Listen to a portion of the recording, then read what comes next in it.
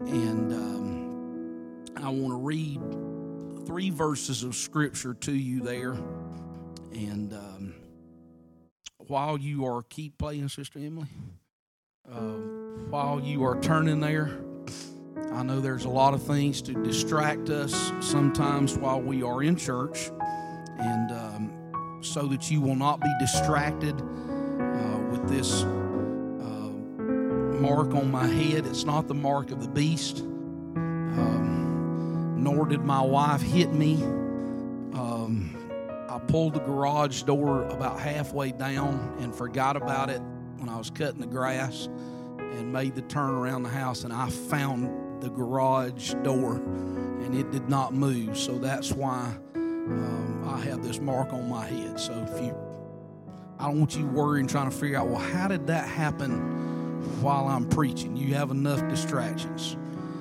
John chapter 20, I would like to read in verse 18, starting there, and we'll read 18 and 19, and then we will start and read verse 26. The Bible says, Mary Magdalene came and told the disciples that she had seen the Lord, and that he had spoken these things unto her. And then the same day at evening, being the first day of the week, when the doors were shut, where the disciples were assembled for fear of the Jews, came Jesus and stood in the midst, and saith unto them, Peace be unto you. And then I would like to read verse 26.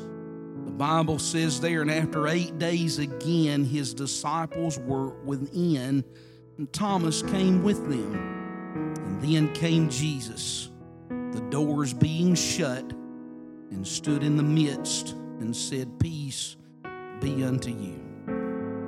You find that phrase there in verse 19, when the doors were shut. You find it again in verse 26, the doors being shut. And I want to preach to you about that here for the next few minutes or so, when the doors were shut. Let's ask the Lord to touch our hearts here this morning. Oh, our Lord Jesus Christ, I am thankful for your presence. I'm thankful, Lord, for the goodness that you bring into our hearts and into our spirits. Lord, most of all, I'm thankful, Lord, that we have hope beyond the grave. I pray, Lord, this morning that some way and somehow, Lord, that the hope, the resurrection, Lord, would come into every person's life. That you would help us, Lord, to see where our priorities are at. In Jesus' name we pray. In Jesus' name, amen. Amen. You may be seated. And when the doors were shut, and give me just a moment here. I should have taken care of this before I came up here, but I do have a timer, and most of the time I do try to pay attention to it, and you should say thank God for that. If you have been around the church for any length of time, maybe you have developed a favorite service. I know that for some people, Sunday morning can be a favorite time. For others, Wednesday night can be a favorite time. There are people that have expressed in the past that sometimes they feel like that Wednesday night is perhaps the most important service because there are things that are taught and it solidifies things in their heart. And yet, whenever you come to Pentecostals, you have to realize, although this is trending now in a bad direction, but for the most part, I think that probably the majority of Pentecostals always look forward to Sunday night service. Call it whatever you will, Sunday Night Live, various other times. It was generally a time whenever that the church would come together, and it would just be mainly the saints of God, and that There would be a time of encouragement, a time of praise, worship, singing, prayer, preaching, altar services, and vibrant worship that took place. And that kind of set things into motion for a lot of people for their week. I am sad to say that now that seems to be something that is rapidly disappearing, because there are a lot of churches that their doors are closed and the lights are out on Sunday evenings.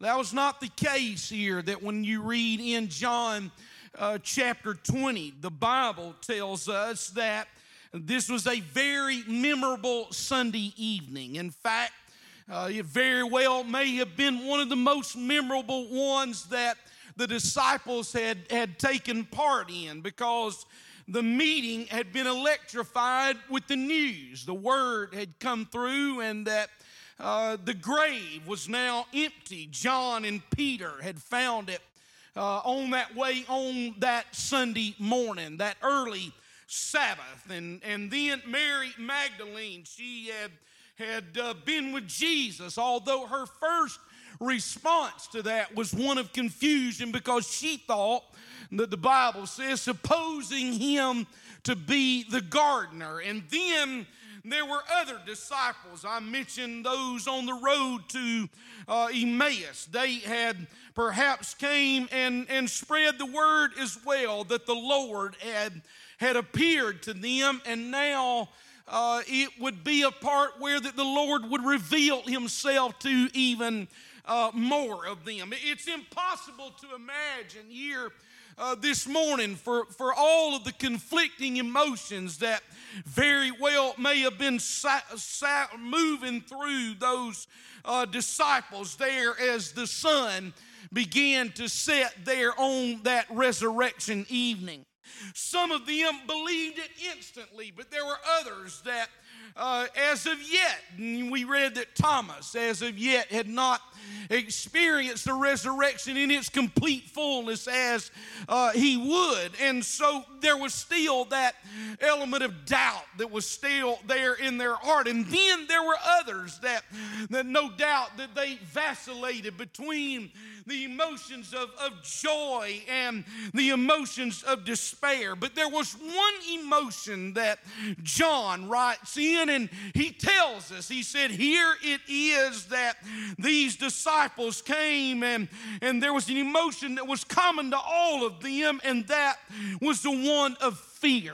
These disciples, that they had known that Jesus was going to, and had even seen him, but now still there is that fear. And there's a hint that John tells us that he said the reason for that is because of their fear of the Jews. And so in that swirl of emotions there, they had locked themselves in. The doors were locked, and the windows were shuttered, and there it was that there were in that room there a secure place, and two of the disciples were talking, and you've probably been that way before. You've been talking to somebody, and they may have looked over your shoulder and gotten distracted with what was taking place in the room. And that's what happened. There was a disciple that was speaking to one of them, and then he began to see something over the speaker's shoulder, and there was a flash of various kinds of expressions that came over that disciple's face. It was one of fear and confusion and hesitation. And then I believe that it gave way to what Peter would write whenever he wrote his epistle to that church that was under pressure, whenever he said these words, that it was joy unspeakable and full of glory. We sing that song, but whether you're aware of it or not, that title was lifted from the epistle of Peter. And now here is a man that is looking there, and he is filled with absolute joy. And then John writes it. He says that the Lord provides for them peace be unto you. That was just the right word for those disciples, is to have peace. And this has been a bad week this week. And I bumped my head and various other situations. And then Lauren ended up Thursday evening with a snake in her house. And so we're in there and we're trying to get that sort of thing situated. And whenever you're in that moment, now it doesn't matter that it's only about 6 or 8 inches long. It's still your emotions, the fear that here is a guy that's over 200 pounds is worried about something that weighs less than a pound. But that's the word there that you need at that moment. Peace be unto you. And when the Lord said that, everything about the emotions that they had, that was gone. Their fear was gone, and their doubt was removed out of the way, and the hopelessness and the despair that even though he had been resurrected, it had somehow gotten a grip on their heart. And the Bible says it like this: then were the disciples glad whenever they saw the Lord. He was alive and he had been resurrected. But John writes and he tells us something that none of the other gospel writers bring out. He says it like this. He said Jesus was in their midst. And some of the books that I have, there have been some of the greatest sermons that have ever been preached on that simple one phrase that Jesus was there in their midst. That's a powerful thing for any of us to be able to say, that at any moment in our life that the Lord can be there and he can be in the midst of us. It has no bearing on our circumstances. It has no bearing on how much money we have or how much we do not have. The fact is that there is a relationship that we have with the Lord. He can be in our midst. And yet here's the challenge. John tells us the doors were locked, the windows were battened down, everything was locked up. And yet now, despite the fact that Jesus is he's more than a locksmith, but the fact is that it's somehow that he moved through that wall there and he passed through, and now he is there in the middle of them and he's standing there in their midst. And I've kind of really gravitated away from topical preaching in the last few years, but this morning I want to kind of go into some places and just look at this topically. And so let's take this and leap off and go in perhaps a different direction. Here is what I want you to know. Every soul has doors, and maybe one of the best metaphors that the Lord could use for a man would be to say that he is a house. If you remember, one of the things he said, that he talked about how that a soul is a house, that it has to be swept and garnished. And every house that you know of, there are windows that are there. There are doors that are there. And I have doors in my soul. You have doors that are there in your soul as well. And yet whenever we walk in here into a sanctuary through prayer, we begin to open those doors up. It's through worship that we begin to open the doors of our heart as the Spirit begins to move through us. And then merely by you coming in to the house of the Lord this morning, by your attendance, that thing as well helps us to be able to open up the windows of faith. So if my soul has doors to them, then I can close those doors to my soul as well. well. And in fact, we can shut them by ourselves. There are things that can happen to us that can cause us to shut those doors. Fear can lock us in. In fact, John expresses that. He tells us, he said that the reason that they're locked up in this place is because of the fact that they were fearful of the Jews. These men had not yet received the boldness that would come to them on the day of Pentecost. That would be just a few weeks later. And yet the fact is that there's times where that we can walk in to a sanctuary and we can close the door up because of our fear. The only desire that they had was to be safe from some unwelcome intruder. And yet here's the fact. There's times where you walk into a sanctuary or you walk into a place where the Lord is at and you lock the doors and you don't let the Lord into your life and into your spirit. You probably heard this phrase before: stone walls do not a prison make, nor iron bars a cage. And so fear can lock us in.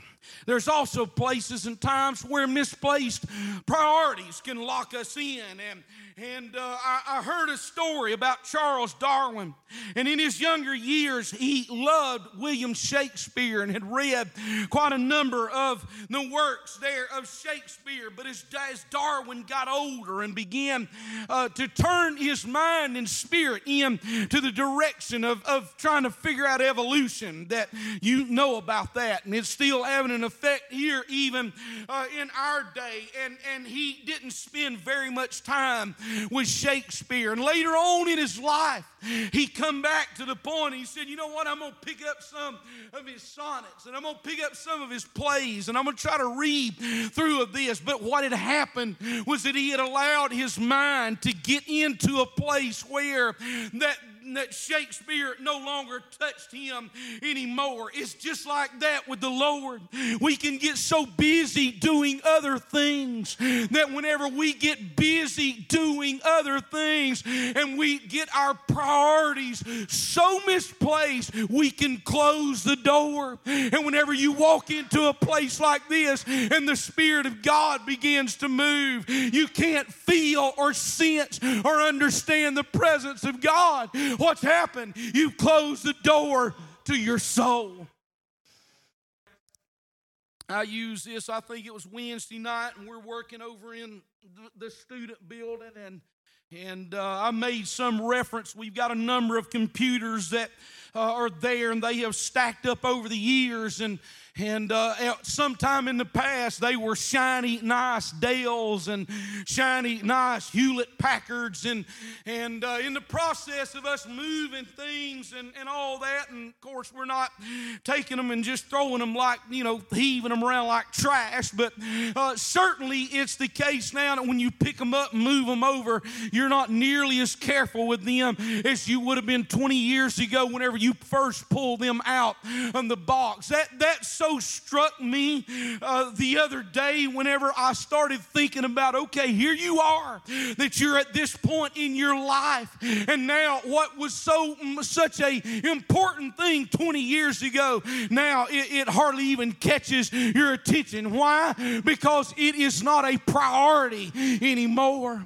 A few days ago, I was out and it's been quite a number of weeks, but Brother Sims and I were out and about, and we were on our four-wheelers, and we ride those things. There are hundreds of miles of dirt roads down in the edge of Florida and the Cottonwood area and all that, and you pass by all of these abandoned houses that at some point they were so nice, and there's somebody lived there, and so we pulled up somewhere down near Paramore's Landing, and there's a house down there, overgrown. You can hardly see it from the road, and so we've been kind of watching it, and there's no signs up saying no trespassing, so I thought, well, we'll just take a chance at it.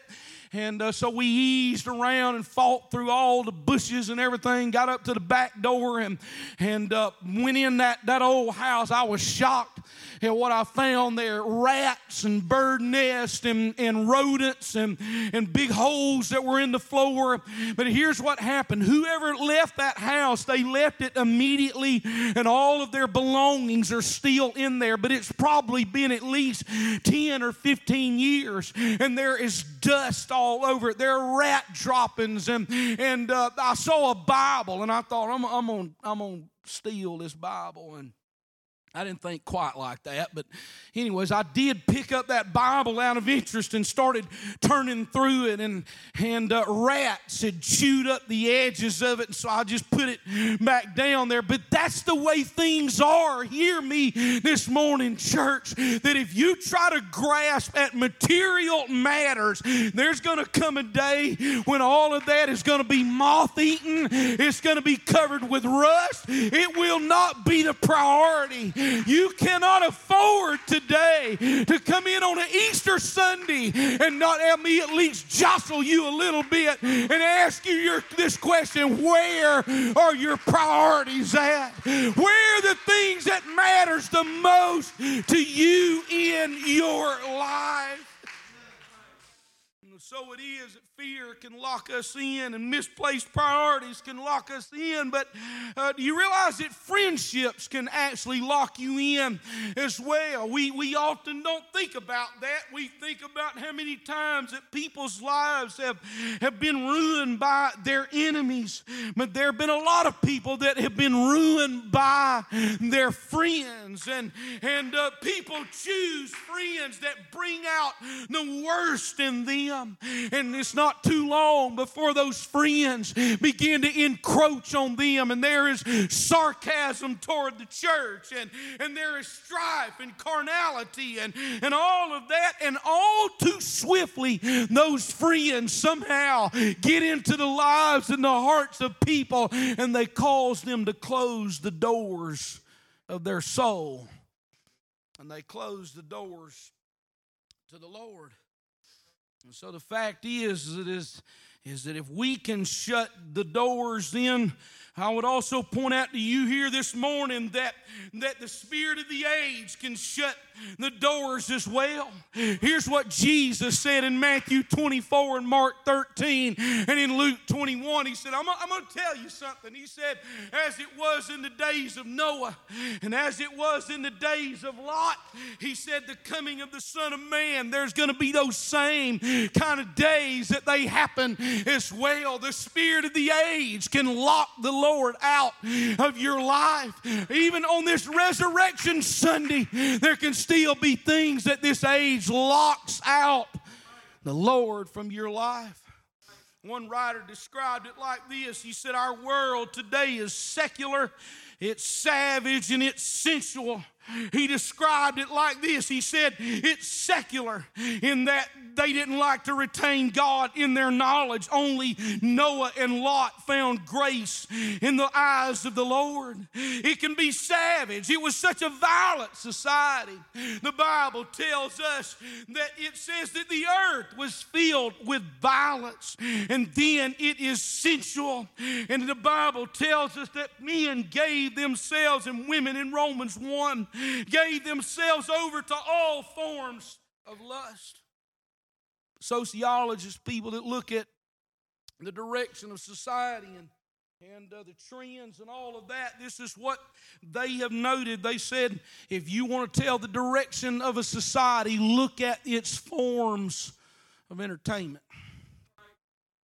And it used to be just television, but now it is the internet, it's streaming platforms, it's iPads, it's iPhones, it's all sorts of devices. And I made reference to this the other night. It's almost like when you have a smartphone that it's literally like you've got a rattlesnake in your hand. And yet sociologists say if you want to look at the direction of a society, look at what they're being entertained by. And while I don't want to get off onto a rant here this morning about entertainment. Hear me, church. There's no way that you can pull all of that stuff in on a constant daily basis and then come in here and maybe spend 3 hours on Sunday and maybe an hour and a half on Wednesday night. There is no way that amount of time is going to offset the other 168 hours of your week. There's got to be something about it that you're vigilant and that you're sober and you say, I don't want that thing in my mind and in my spirit. I do not want to let my mind dwell on those particular things. And so the spirit of the age can come along, and it can, in its own light, it can lock the Lord out and away from his disciples. And then the third thing that I would point to you is from 1 John chapter 4 and verse 3. The Bible says, and every spirit that confesseth not that Jesus Christ is come in the flesh is not of God. And this is that spirit of Antichrist, whereof ye have heard that it should come, and even now already it is in the world. And so the third thing that I would point out that shuts doors of our soul is the spirit of Antichrist that would try to come into our age. Now understand this about the Antichrist. It's not just a false Christ, but it is anti-God. It is something that says, I hate God. I can't stand God. And there's times where that I try to, I'm doing better at it. I need to do much better at it.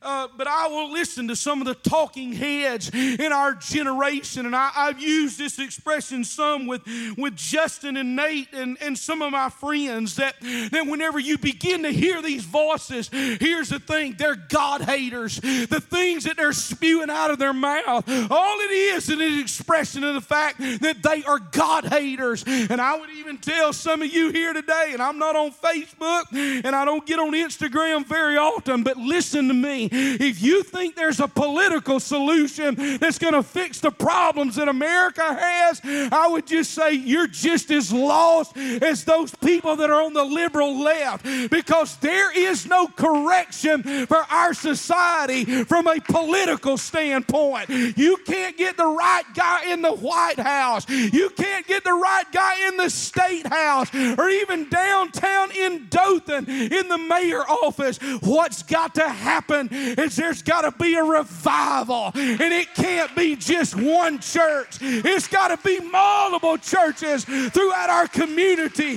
that begins to say we've got to have the Lord. The Lord's got to work, because the spirit of Antichrist is moving to try to close the doors of our souls.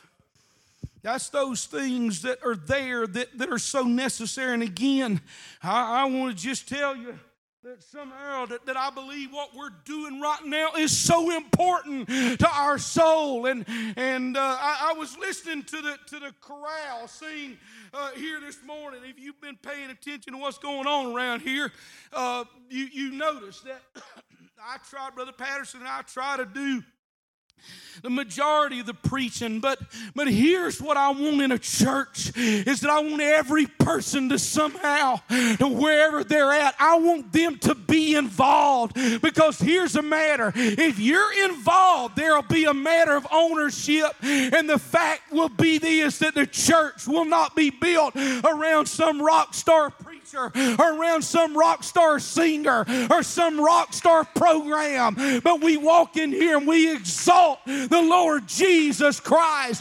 That's what brings stability to churches. It's whenever we do not close our souls off to the spirit of the age. And so it is that I have to tell you this, that even though we do close the doors at times, you can't keep the Lord out. No, you can't keep him out. John, forgive me, I love you. I always pick on you when you come to church. But his mother, Sister Chumney, longtime member of our church, and I've lost track of how long it was that Sister Chumney passed away. But I dare say for John And even for Sister Mullen, is the fact of this, is that you know what? They can't get away from their mother's voice. There's times where that even though that she's been gone, they'll hear Sister Chumney talking in their ear. And I have a feeling that some of those things that they hear, and I'm not talking that Sister Chumney's come back, okay? Don't do me like that, okay? I'm just saying that the memories of the things that she said, then they come to their minds and come to their spirits. What is that? That's the Lord Jesus Christ. You can't get away from Him. You might try to close the door off, but those voices of the Lord, they will keep talking to you. And that's what you've got to understand here today, that you can do your best to close the doors and say, I'm not going to let the Lord in, but He's going to visit you. He's going to come see you. He's going to come talk to you. Why is that? It's because He's reaching for us where we are. That's called the grace of God that reaches into our spirits and reaches into our lives. That's the Lord talking to us. And I want to say this, that our Lord, He is not so timid that He's just going to be cast aside just because you're working yourself ragged. Just because you've gotten distracted with the world, the Lord, oh no, He's not going to say, well, I'm just going to give up on Him. Oh no, the Lord's going to keep knocking. He's going to use everything He can to get your attention. And there will be times that if He can't get your attention, He will drop you in the cellar of affliction. And I know that as Pentecostals, it bothers us sometimes whenever we get into the matter of affliction. But let me remind you of Acts 9 and what the Lord told Ananias to tell Saul. He said, when you get down there, you tell him he's going to suffer for my name's sake.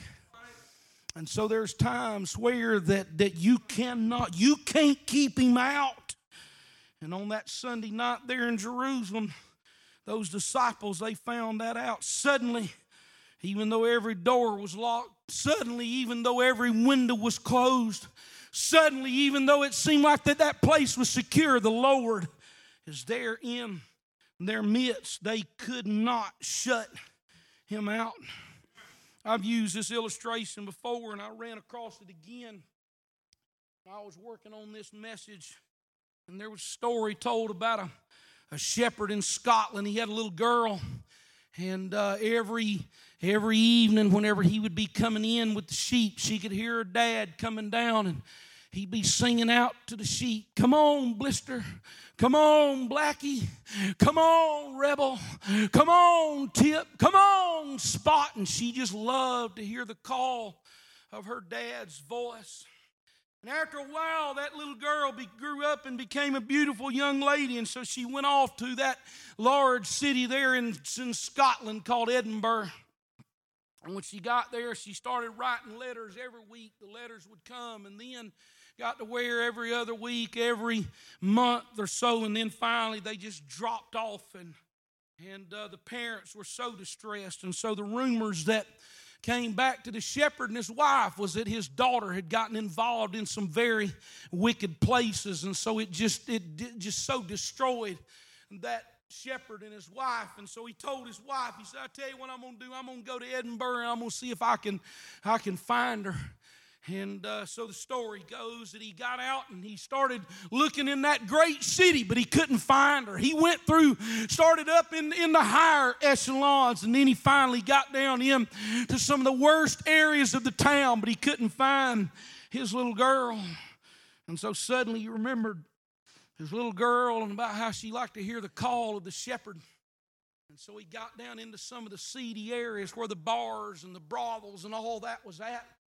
And he started walking through the streets, and he began to call out, Blackie, Blister, Tip, Spot, with that musical tone that he had in his voice when his daughter was a little girl. And she was in a bar there, and her face changed. She started hearing something, even above the laughter and the music was drowned out again. It was the call of the shepherd. She stood up. My dad is looking for me. He's trying to find me the best way that he can. And so she stumbled out of that place.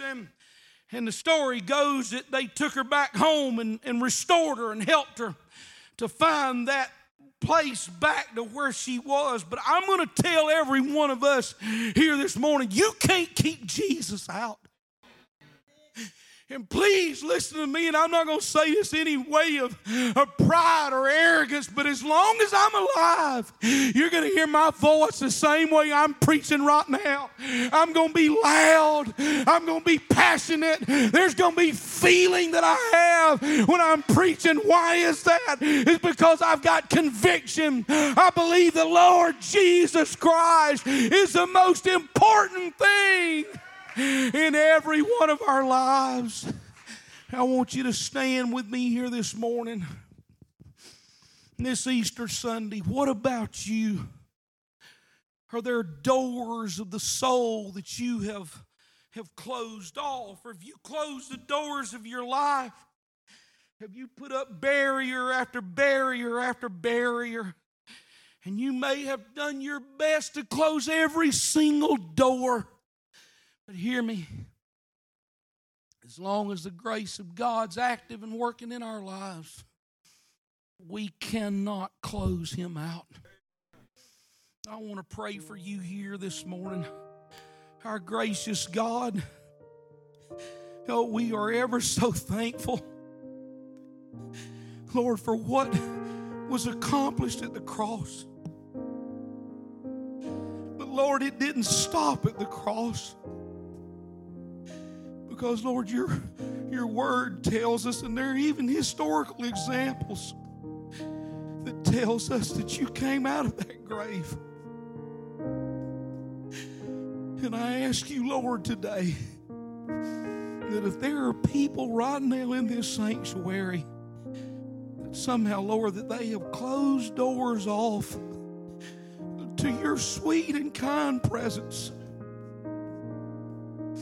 I pray, Lord, this morning that you would speak to them what you spoke to your disciples. Lord, speak words of peace. Speak words of life. Speak words of salvation, Lord. I ask you that in Jesus' name today. In Jesus' name. These altars are open. I know it's Easter Sunday. If you just like to step out from where you're at, walk up here, just lift your hands to the Lord. And just tell the Lord, Lord, I'm thankful for the resurrection. But Lord, help me that my priorities don't get so misplaced. That my heart, Lord, doesn't get so hard that I lock you out so that you cannot come into my soul.